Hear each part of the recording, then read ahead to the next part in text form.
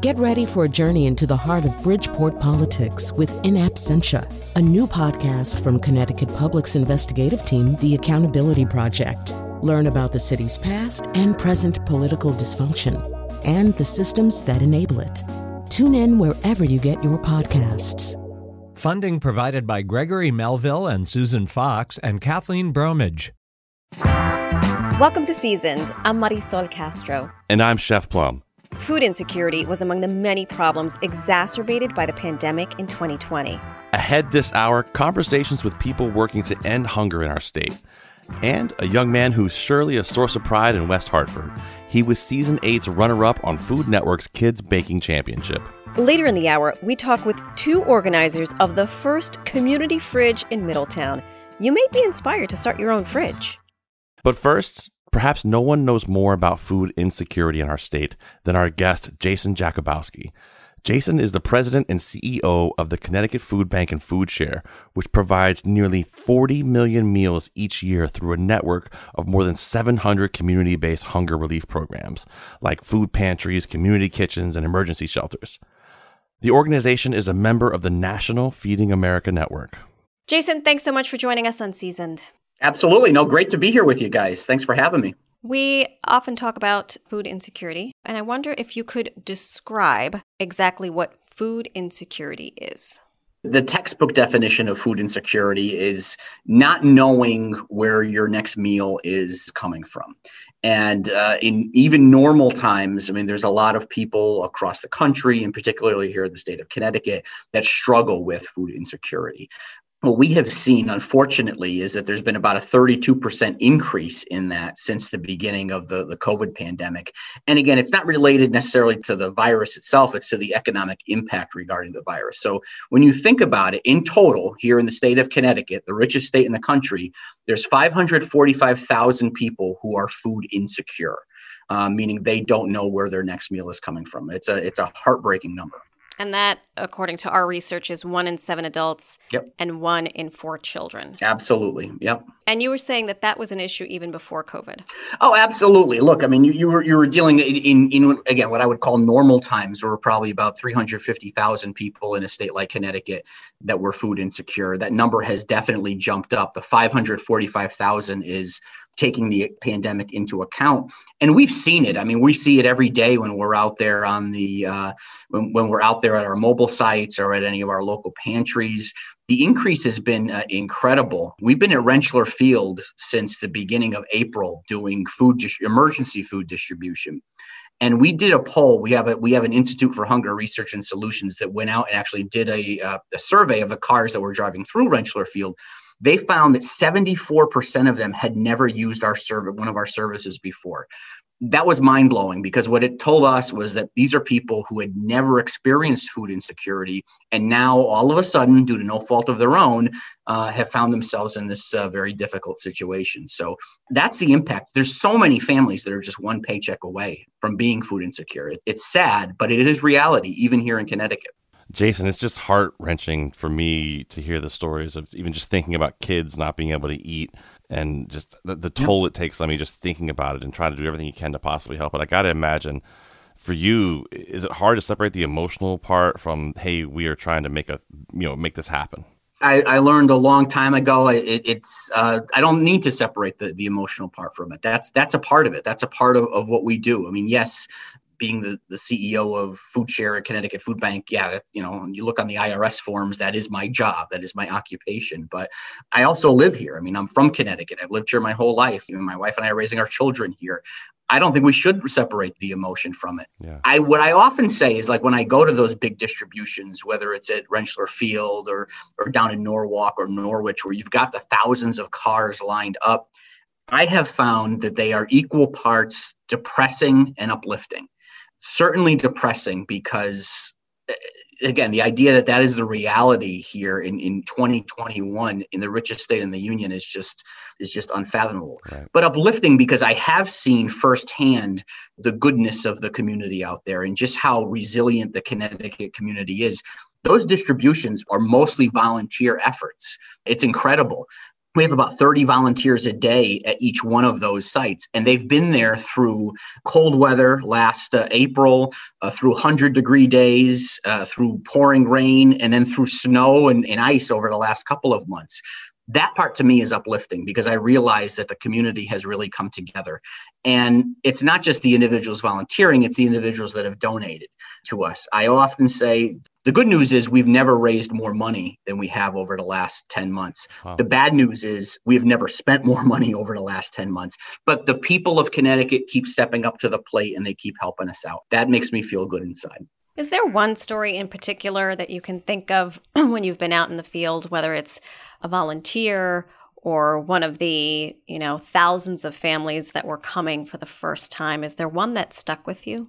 There are so many of them. I mean, Terry is a volunteer at Rentschler Field, and she has been there every day except one since April. She is a warrior, but there's so many other examples like her.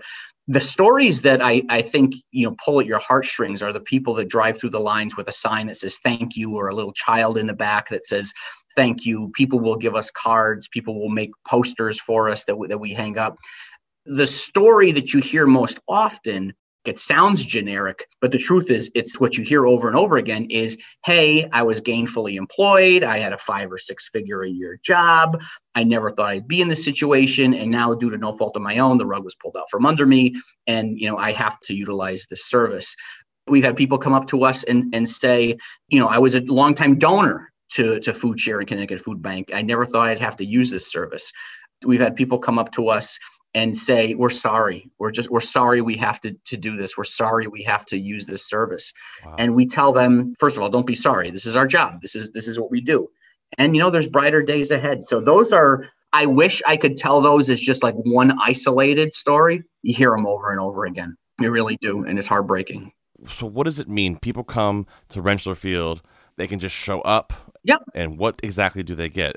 It changes every day, but it ends up being about 30 pounds of food. It depends upon, obviously, what we have available. The federal government has provided boxes of food that we've been distributing there, but we also supplement it with, there's always some produce, staples like potatoes, onions, carrots, apples, oranges. There's always, we try to have some dairy product, whether it's cheese or yogurt or milk. Milk is definitely very popular. We try to get a protein in there. And again, that's largely based on availability, but we've had chicken, beef is the hardest thing to come by, but we've had chicken, we've had pork. And then every day since we've been there, the Pepperidge Farms, which is right around the corner from our warehouse in Bloomfield, has been donating bread. So everybody's driving out of there with some Pepperidge Farms bread. And the process is really, yes, you show up. These are no questions asked distributions. And I know I've had some people say, well, you don't check IDs, you don't run social security numbers. No, we're in the middle of an emergency here. We're in the middle of a nightmare, quite frankly, for our community and for the state of Connecticut. We trust that if you're willing to spend an hour in line waiting for food, that you need that food. There's a lot of people that wouldn't come if you did have to sign up and fill out a form. In trying to understand food insecurity, it's important to note that the problem isn't that we don't have enough food. In one of the earlier days of COVID, I did a virtual town hall with Congresswoman DeLauro. She started it off by looking in the camera and saying point blank, there is plenty of food in America for everybody who needs it. The issue is not necessarily supply, it's how fast and how are we able to get it out to individuals.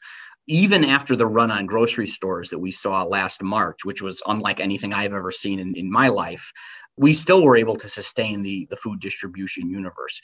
I can tell you in May and June of last year, our supplies got low, but they certainly never hit zero. So there is enough food out there. The question is how are we getting it to food banks, and how are we getting it to pantries and to individuals? The other piece of this, of course, is, there is a public policy component to it. Food banking and what we do, we are not the first line of defense against hunger. We should not be the first line of defense against hunger. SNAP is the first line of defense against hunger. And for those of us who don't know tell us what SNAP is. It's the supplemental nutrition assistance program, or for those of us that were born in the 70s, what we grew up with is called food stamps. Yeah. And it's a federal program that's administered by each individual state. And the hard thing was, during most of this pandemic, we had been dealing with 4 years of an attack on the SNAP program. Mm-hmm. The previous administration in Washington, did basically everything they could in order to try to get as many people off of SNAP as possible and to restrict the funding as much as possible, which is unfortunate because SNAP allows people to buy their own food. It allows people the dignity of choosing their own food, and it allows the grocery industry to be able to benefit from all of that. Believe me, putting food in somebody's trunk is not our preferred way of distributing food at all. So we're very happy that over the last several weeks, there's been a major change in SNAP policies. We're hoping that we have a commitment from Washington in the years ahead to increase that SNAP benefit for people, because for every meal we can produce at a food bank, SNAP can provide 12. Wow. Yeah. So as you look at that trickle-down effect, mm-hmm. What does food insecurity or hunger, and I know they're two different things, but yeah, how does that impact everyday lives? How is it that we can live in the wealthiest state in the country? By the way, I'm going to double check that. We're definitely top 5. I'm not going to sugarcoat it. We're definitely top 5. But how can we be living in one of the wealthiest states in the country yet face this alarming rate of hunger and food insecurity? That is the paradox of Connecticut. And again, as I'm born and raised here, I've lived here my entire life. I went to the University of Connecticut. I love Connecticut, but that is the paradox that we exist in. I go to some national conferences sometimes and people say, oh, you're from the food bank in Connecticut. What, did you guys run out of caviar or something? Or you're all on your yachts and everything. The reality is there are pockets of great wealth here in the state of Connecticut. Some of the richest zip codes in the entire United States are right here in Connecticut. Some of the poorest zip codes in the entire United States are right here in the state of Connecticut. It's an interesting dichotomy. You look at a place like Hartford. There are $1 million mansions in the city of Hartford. There are also some of the poorest zip codes in the entire country, all within the same municipality. Hunger doesn't care what zip code you live in. Hunger doesn't care what town you live in. We serve people in all 169 towns. There is not one town in Connecticut that is not affected by food insecurity. There's definitely a misnomer out there that, there's no food insecurity in Greenwich or Darien or Avon or Simsbury. We have trucks that go out there. We have pantries that we serve out there. Hunger affects every town in Connecticut. So I imagine this time last year where the world was like, wow, we're in for it. You did what you needed to do. And as you look back now to this very same time this year, what has changed? Last March at our staff meeting, I was like, oh yeah, there's this virus thing that they're talking about in the news and we're keeping an eye on it and we'll let you know, we might have to take a couple of days off of work. Well, that's the longest couple of days that we've ever had in our lives. Really different stages. Last March, we were responding to an acute crisis. We literally had to change the way that we did things overnight. We like it when people are able to pick their own food. Obviously, we couldn't do that. We used to have big crowds at our mobile sites. We had to enforce social distancing. So we literally changed and we literally reinvented what we did overnight. That was the crisis mode. Then towards the summer became kind of the stability mode. Okay, we're still in a crisis, but it's not as acute as it was at the beginning. Now we are at what I call the beginning stages of recovery mode. We can see the light at the end of the tunnel. We're hopefully, knock on wood, at a point where in the next couple of months, we'll be able to have all of our employees back here at work and then prepare for the new normal. The one caution that I give everybody, though, is that there definitely is this misnomer that once the biological virus has been solved, a switch will flip and the whole world will go back to being normal. It'll be like in the Wizard of Oz, everything will go back to black and white.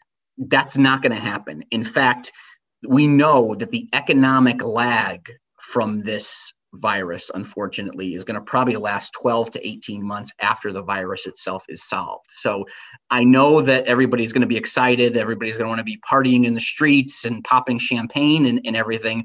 That's not everybody, though. And we got to remember that there's a lot of our neighbors that are still going to be hurting for a while.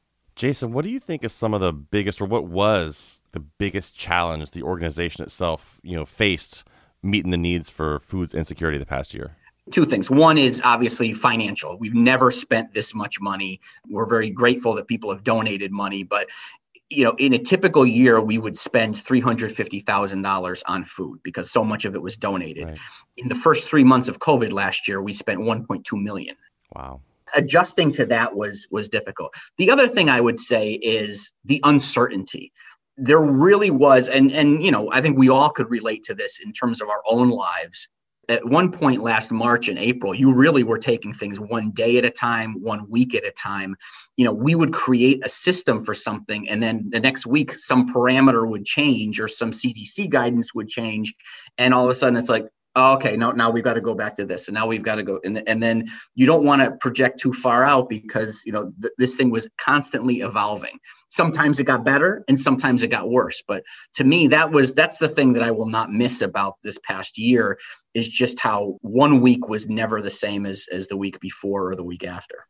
Did it ever feel like these food banks were competing with each other almost to get food, just to have enough food in this food bank versus this food bank? In terms of camaraderie and spirit, certainly not. I mean, we're all trying to meet the same goal there. Feeding America, which is a national organization that most food banks belong to, has very strict rules. Every food bank only has one territory. You can't encroach upon somebody else's territory.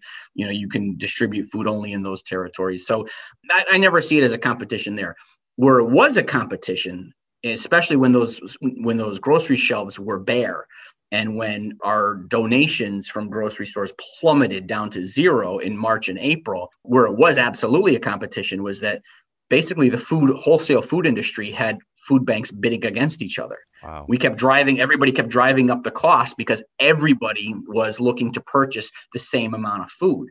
We paid $70,000 for a trailer load of tuna fish. We have never paid $70,000 for a trailer load of tuna fish before. That is so gross to me. I'm sorry. I know I'm supposed to be an objective journalist, but that is awful. So how did you make it through that? This is why we are very fortunate. Two things. First of all, as a food bank, our board of directors had been planning for years. Some nonprofits go, make it paycheck to paycheck. We always had a rainy day fund just in case of a situation like this. We could survive. If we never got another penny, we could have survived 9 months. That gave us some pause. The second thing, and the thing that we didn't expect, was the outpouring of support that we got from the community. We go out and do our turkey drives at Thanksgiving, and we have our walk against hunger usually in May, and we're always asking for sponsorships. Never before did I have corporations calling us, foundations calling us, the DeLeo Family Foundation, 4CT, Bank of America. If I start naming them all, I'm going to start getting in trouble because I'm going to forget somebody. You're going to leave someone out. The NEAG Foundation, and then of course Feeding America in and of itself. They all stepped up, but most importantly, individuals stepped up. People who had never contributed to us before had said, you know what, I've got an extra $100. You need it more than we do. So we were only able to do it because of the generosity of people here in Connecticut. For listeners who hear you talk about the food bank's mission and all the work you do, and they really want to help, what can they do? I mean, clearly financial is obviously a huge help, but not everybody can be financially helpful. Yep. They want to help some other way. What can they do?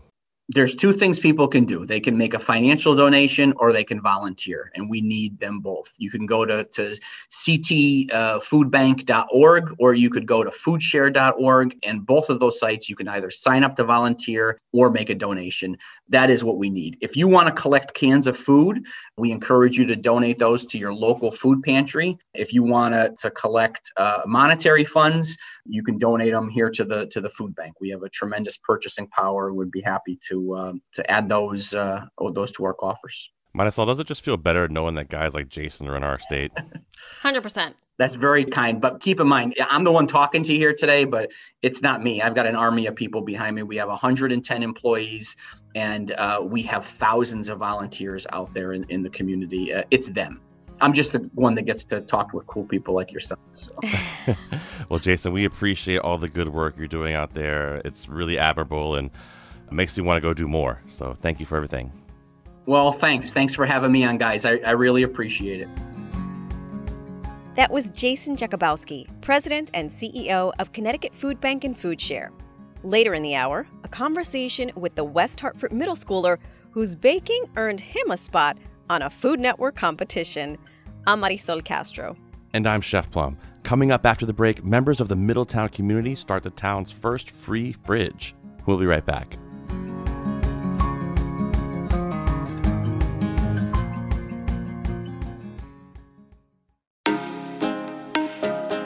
Welcome back to Seasons. I'm Marisol Castro. And I'm Chef Plum.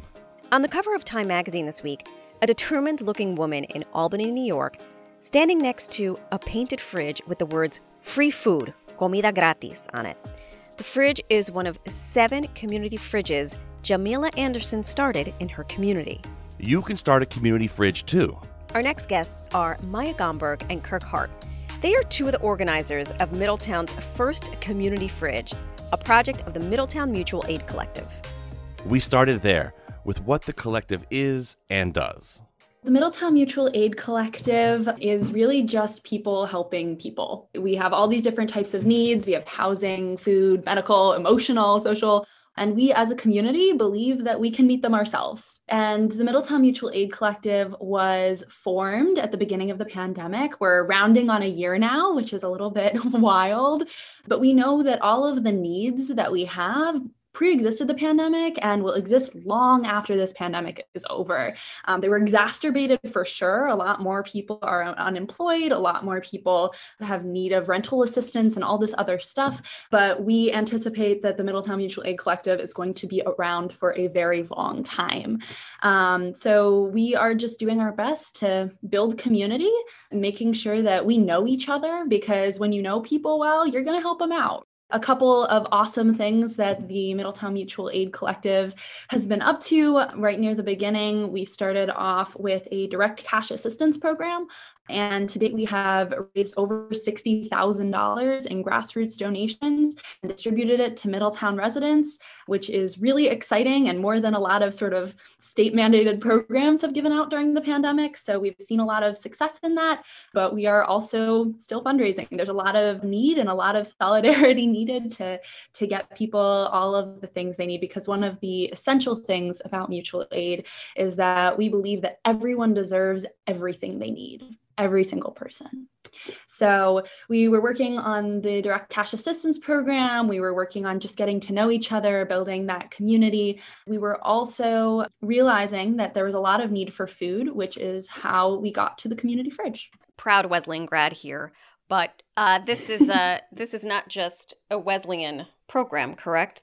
Wesleyan is in an actual town, Middletown, for those of you who don't know. Mm-hmm. And so, Kirk, you don't go to Wesleyan, but you are actively involved in this. So tell us how this came to be and what it's like for the Middletown community. Well, I am consistently Wesleyan adjacent because of being a lifetime Middletown county. But how the fridge itself came to be was the collective was getting started and going in every different direction, trying to get our hands in a little bit of everything. And one of the things that got focused in on was the sort of deficit of places to get fresh food if you're in certain neighborhoods, and wanting the quickest and most effective way to combat that. The fridge was thrown out, it gained traction, and it was a lot of details, but it serves the community very well. Maya, you are a Wesleyan student, right? I'm a Wesleyan student. I'm a junior right now. So I only moved to Middletown a couple years ago when I started going to Wesleyan. But I would say the majority of people working on the fridge, even in an organizing capacity on Zoom calls and talking to each other, the majority of people are not Wesleyan students. There are a number of us who have realized that this is really important. This is an expressed need from community members. And so many of us are putting our labor towards it, trying to make sure that it succeeds. But it's very much a sort of homegrown Middletown endeavor that Wesleyan students are just supporting as they can. And the only thing that I would add about the origin of the fridge is that we were really lucky to get to do some of the distributions of sort of the farms to family food boxes. And those take a lot of time and a lot of energy and a lot of resources. And so we started thinking about what is the best way for us to get people food. Farm to Families is amazing, and I would never say a negative word about it. But I think that there are more things to think about. And, Middletown is really lucky. We have a soup kitchen, a food bank. There are food services in Middletown. So we were thinking, what is it that's keeping people from food? As much as we love soup kitchens and food banks, they're only open some of the time, and often only some people can get food there. Maybe at 4 p.m. they're open, but if you're hungry at 8 p.m. at night, there really isn't anywhere that you can go for food. Additionally, there's not as much variety. You don't get to choose. And that's something that we also noticed about food boxes, that people really didn't get to choose what they wanted. So we were giving the same thing to everyone when, some people don't eat certain types of food or really like a certain thing. And so we were thinking, okay, how is it that we, as a relatively small collective, can make sure that people get to choose what they want, have healthy food nearby? And the other thing that I think really connects the community fridge to the idea of mutual aid and meeting each other's needs is really the difference between sort of solidarity work versus charity work. You often see with, soup kitchens, an amazing, amazing thing that's really necessary. It's kind of a one-way valve. You have some people who help out at the soup kitchen or are able to donate either time or actual food. And then you have other people, totally separate often, who receive food. And we're trying to sort of get rid of those barriers and get rid of that distinction between someone who can give and someone who can take. Because we really have this idea that everyone has something to give and everyone has something to receive.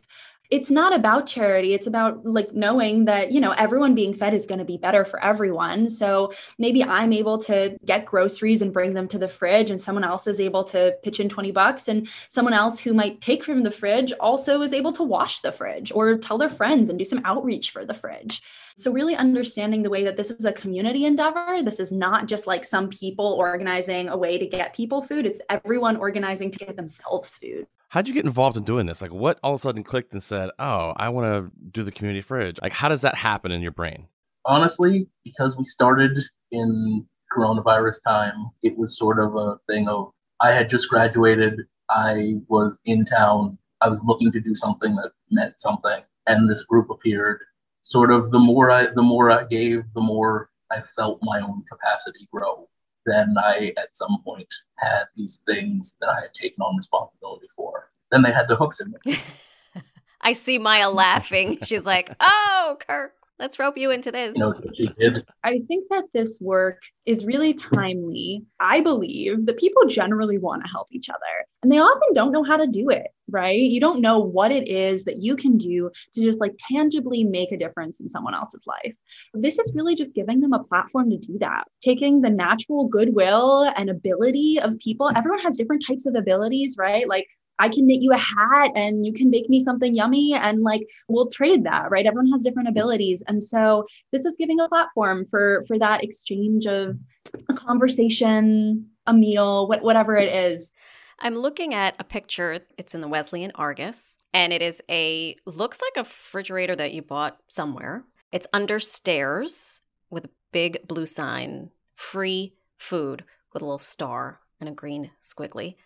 And inside, I see basmati rice, clementines. I see all sorts of really fantastic food. So who's powering the fridge? Where do those stairs lead? And how do you know when there's enough food in there?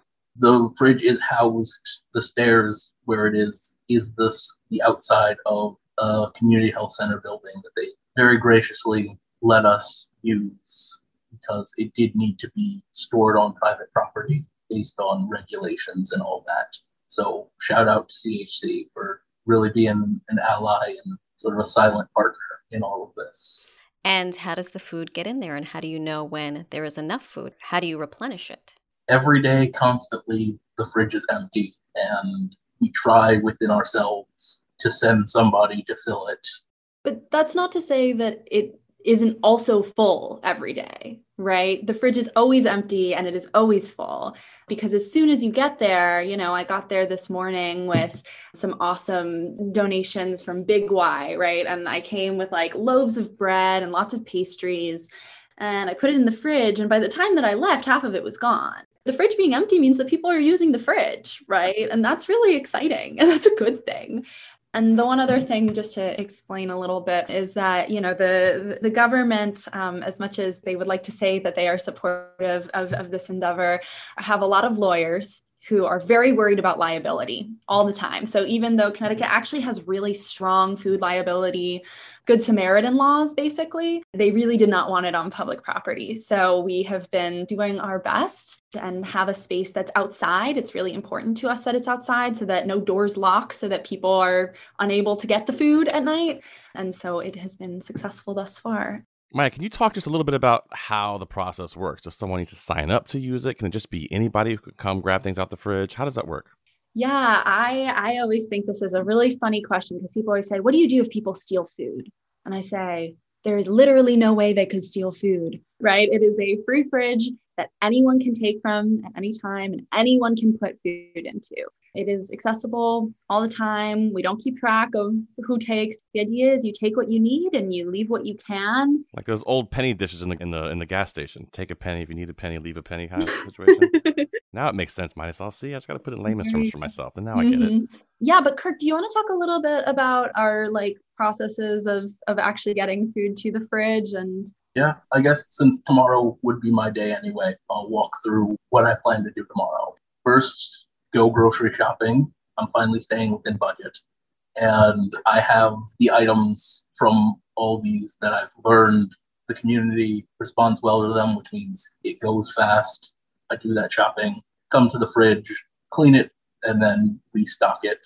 And we have a group signal, and I just send everybody the details of oh, this showed up. And then wait, because then tomorrow will be somebody else's day. There are 4 main things that keep our fridge full. The amazing Venmo campaign that we have going of really trying to get grassroots donations and having people sort of every day there to check on the fridge. And if it's not full, which it often isn't, go and go grocery shopping. We also are working with community partners to try to get more grocery stores to give us excess food. Grocery stores often take things off the shelves before their shelf date just because they want everything to be fresh. So we actually get a lot of food waste. And so we are sort of trying to work in through existing networks of food waste management and through some food banks of getting donations from those stores so that we have a consistent supply of free and healthy food. And particularly trying to get more of that from places in Middletown. The idea of the community supporting itself, a lot of local restaurants and grocery stores, or at least owned locally, are really interested, or at least were when we first pitched the idea. So we're always trying to get more folks to commit to weekly donations because that's really a big way for community fridges to sustain themselves. And then beyond that, it really is community contributions. And we're seeing a lot of that happening as well. You don't notice it as much because it's, a can of beans, a couple boxes of pasta, or, a couple extra bell peppers when you go to the store. Definitely a lot of just sort of the community supporting each other, which is the point. What advice would you guys give to other communities who want to start doing something like this, who want to start having a community fridge in their town or in their little hamlet? Plan redundancies for everything, because things break down, things never go as planned, and you got to do a lot of rolling with the punches and improv. I think it's so important that we were formed out of an existing mutual aid network, and we already had a big network of support. And by big, I mean 25 people. I don't mean we have half the town doing this work. I'm saying, I never feel like I'm the only one who could help the fridge at any given moment. I always have people to say, hey, could you pick up from this address? They have some extra groceries this week. And so having a really big network of support has probably been the biggest thing. And sort of related to the advice to other cities or towns, we are actually really excited. Bridgeport just launched its free fridge. They're calling it Fridgeport, which I love. I'm a sucker for a good pun. But Bridgeport is, and there are a number of other communities that are interested in starting fridges. And honestly, that's one of the most helpful things you can do for us. Creating your own fridge in your own community is a really important facet of what mutual aid work looks like.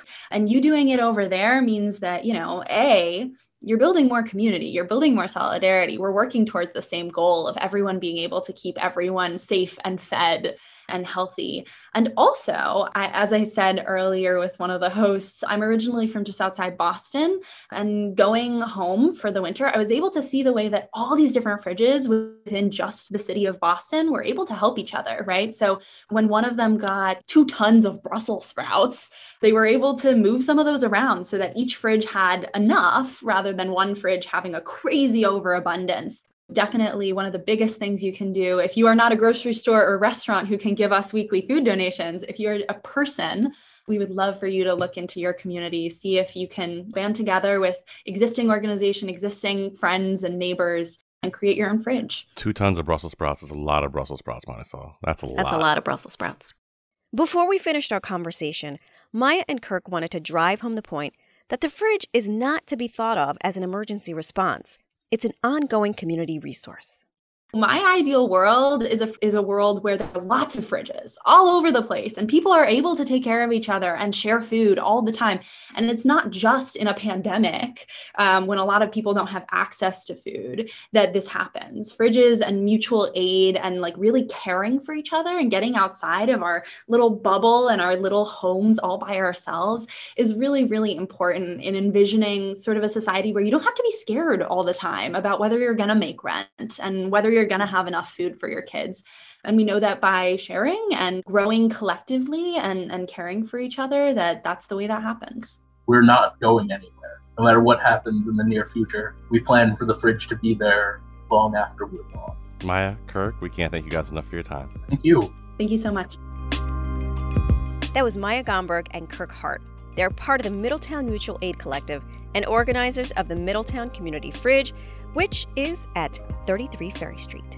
The Fridge has an Instagram. Find out more information and see pictures of the Fridge at Middletown Community Fridge on Instagram. And if you want to get in touch with the collective, you can email middletownmutualaid@gmail.com. And if you're inspired to start a fridge in your town or city, freege.org is a good place to start. That's FREEDGE.org. It's a play on fridge. Freege. I like it. I'm Marisol Castro. And I'm Chef Plum. We're going to take a short break.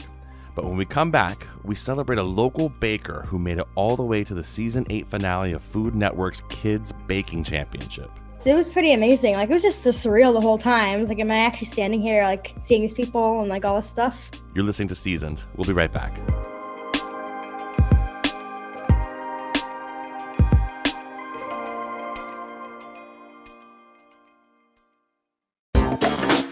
Welcome back to Seasoned. I'm Marisol Castro.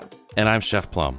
Did you catch Season 8 of Food Network's Kids Baking Championship last year? Our next guest, 12-year-old Sam Occhiogrosso from West Hartford, was the runner-up. Sam made the rounds on local news, but because the show was airing at the time, he couldn't give too much away about his experience on the Food Network. Now that it's over and there's no chance for spoilers, Sam can talk about what it was like.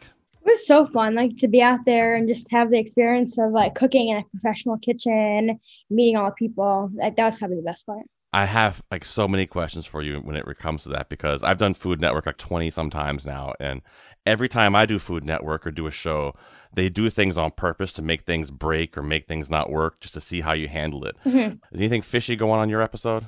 No, there was nothing. It was all very natural. It was just go with the flow. They made my blender not work. They kept unplugging it on purpose. How long have you been baking now, man? I started baking around like 7, I would say, probably about that, 6 or 7. You enjoy doing cakes, is that right? Yeah, cakes are probably one of my favorite things. I like the way they come together at the end, like all the components, and they come together to look really pretty. What got you into baking? Was it something you did with your family, like with your parents, or was it just, hey, I'm a kid, I like cake? You know, my family bakes a lot, and so that helps. But also, like, it's very appealing. It's very, I don't know, kind of like complicated. That's why it's fun. Yeah, there's a lot of measuring involved in it. And as a chef, I'm not much of a measurer. So you see the tryouts coming up. You see they're taking auditions for Food Network. I mean, I'm guessing your parents found it, or did you find the auditions when you were online, maybe? How did that happen? My mom, she found the audition for MasterChef Junior, and she asked me if, like, that's something I'd be interested in. But then I, was wondering, I'd always watch Baking Championship, and I was wondering if there was auditions for that too, like at the same time. She said there was, so we just tried it. That's awesome. That's great, man. So Sam, he's 12 years old. He's in the 7th grade. He's a student at the Hartford Magnet Trinity College Academy. He's at Sam Bakes the Cakes on Instagram. Yep. And it's fun to see. I think it's great when I see any younger people who are getting into food. It kind of makes me feel great as a chef for 20 some years. With food for you, when you're baking in a kitchen, do you feel, is it like stressful to you? Is it fun to you? What do you feel when you're baking? Well, in a home setting, at least, it's really fun to bake, just to watch everything come together is the best part. That's my favorite part of baking. Like when you mix cookie dough and then you bake it, and it turns into something different.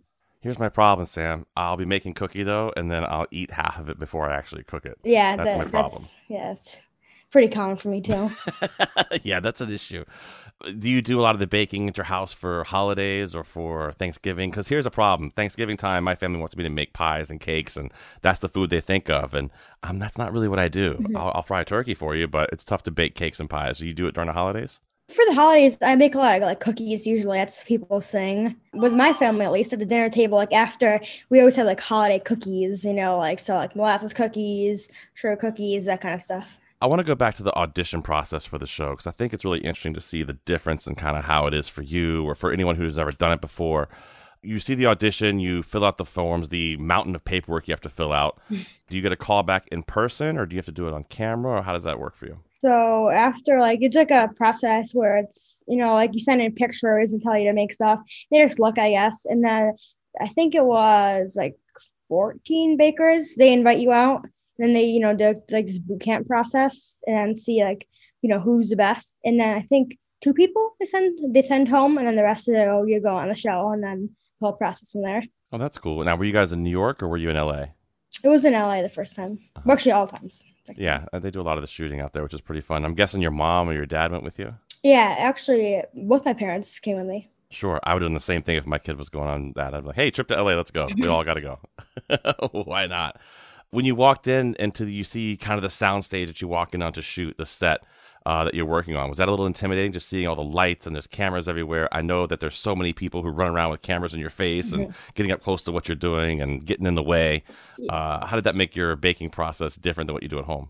It was a lot different because I'd always watch the show, and so with the show you never see the cameras or the lights or anything. And when you get there, it's so much bigger. And at home, you're doing your own thing. If you mess up, it's all right, just make something else. But you got to be on your on your game on the show. That's very, very true. You only get one shot at it. There's no do-overs. Exactly. You got a chance to hang out on the show with Duff Goldman, a really sweetheart of a human being. AKA the Ace of Cakes. How was that? Did you a little starstruck by him? Yeah, it was pretty amazing. It was just so surreal the whole time. It was am I actually standing here seeing these people and all this stuff? Did he give you any cake decorating tips or any tips you could bake with? Yeah, a few times. I think there was a few things, I can't remember exactly, but a couple of times probably there was, some tips when he was showing a demonstration for the shag cake, how to hold, that specific tip and everything. One of the things I've always wondered when it comes to that show, you see so many younger people on it. How messy are you? Because some things are timed, you got to go fast, but you still kind of want to keep things organized. Is it just a mess everywhere? Mm-hmm. I think it just depends because some of the bakers were they were clean, but personally I was pretty messy because it was a big station, so I could just make a mess in one part baking the cake and then just move over to the other part to frost it. Just kind of leaving it. That's great. You probably shouldn't do that at your own house though. No, I kind of clean as I go when I bake at the house. Yeah, well, that's the best way to do it. What was your favorite challenge? Probably the ice cream cone cupcakes because we just had to make them, but we had freedom of what flavor we had to make, and so it kind of there's a lot of creativity we could express on that. And did any of the competitions make you nervous? You were uh-oh, this is gonna be a tough one. I was nervous in the finale because I never really made a cake that looked like a fruit or anything like that. That was probably the most nerve-wracking. Listen, you're going to get nervous sometimes. That's the way it goes. But that's what makes you better.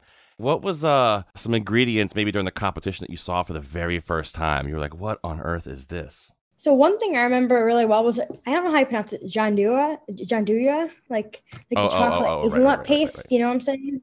I never seen that. It was a block. And it sounded pretty cool. I thought it would be tasty, but I never used it.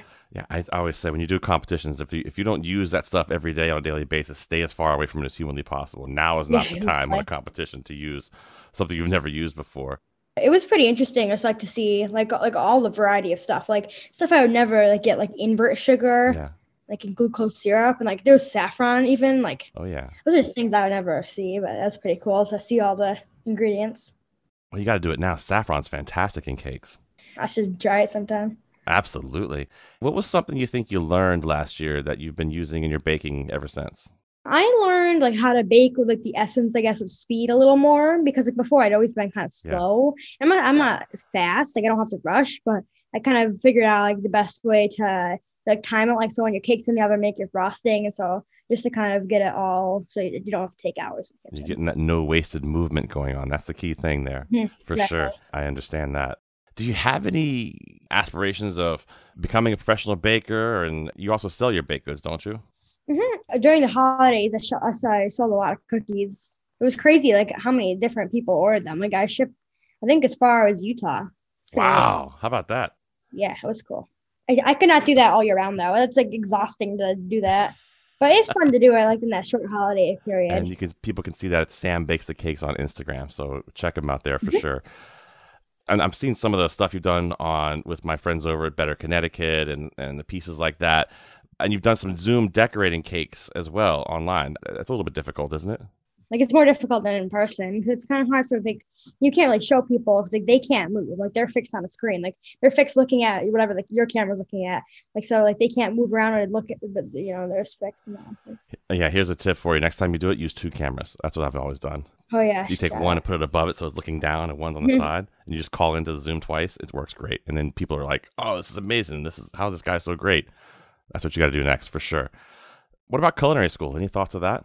I think it would be pretty neat to go to culinary school because like there's definitely a lot I still have to learn about baking. Like I'm not really a master of anything, but I know like my general way around like cakes and that kind of stuff. But more advanced things, I definitely would like to learn all that. My recommendation is the Culinary Institute of America in Hyde Park, New York. That's all. Yeah, I've heard a lot of great things about that culinary school. That's where I graduated from. That's why. Sounds like it'd be a lot of fun. Let's talk about bread baking for a second. Are you big into baking bread? Yeah, like more recently, I've been baking a lot of bread. Like I'm actually making a loaf of sourdough right now. Nice. Are you letting that sour kind of age and then going to reuse it later? Yeah, that's happening. But I think it's kind of fun to bake bread because you don't really have to decorate it. Like it's just like the whole process. Like I like decorating, but I probably actually enjoy like mixing the batter and that kind of stuff more. So it's really fun to do bread. It's not too sweet, and so like I'm not saying you can eat like a ton of it like you would like a normal dinner, but it's just like it's like you can like bake it more often than cake. Like you can't eat cake. It's delicious, and it kind of has a mind of its own, right? Oh yes. I remember working with old bakers back in the day, and they would have their sours in the walk-in or in the dry storage area, and they would just call it feeding the beast, and they would get there early in the morning to feed the sour. And I can imagine at your house, your parents are probably yelling at you, "Sam, what is this bucket of stuff over here?" Yeah, actually, my dad mentioned that this morning. He asked me like I had like a thing of sourdough starter in the fridge. They all think I'm crazy for getting up early to feed it and the whole process with that. That makes you so happy that you know what I'm talking about. That's great. I love it. I love it. How many breads have you baked now? You've done a sourdough. What else have you done? I've done sourdough. I also do like a lot of cinnamon rolls. Like that was one of the things I had on my holiday menu. Those are really fun to make. Hey, another bread is always fun to do too. I thought was really rewarding was to try a brioche. That's a great one to do. Oh yeah, I tried that too. I failed my first couple times, but then after that I got it down and it was... You're supposed to fail. It's okay. Yeah, you get better at it. That's what makes you get better. So one of the reasons we wanted to talk to you about your experience and your baking is because 2020 wasn't like such a great year for a lot of people. Oh yeah, definitely. Yeah, but something wonderful happened to you in 2020. I mean, you called it, your time with Food Network, the journey of a lifetime. Mm-hmm. Definitely. I mean, the joy you got of baking brought a lot of other people joy as well. So we want to celebrate that, right? Yeah, definitely. It's nice to be able to like for some people just to watch and like forget the pandemic for a little bit. Well, listen, Sam, we appreciate you. I can't wait to see what your baking turns up next, and I'm hoping maybe we'll see you do some more things in the future. It'd be fun to see a great Connecticut kid doing some more baking on television. Yeah, it would be. I'd be completely, happy to do anything else. Like, it was really fun. That was kid baker Sam Occhiogrosso of West Hartford. He was the runner-up on Season 8 of Food Network's Kids Baking Championship. See what Sam's cooking on his Instagram @SamBakesTheCakes. You better watch out, Plum.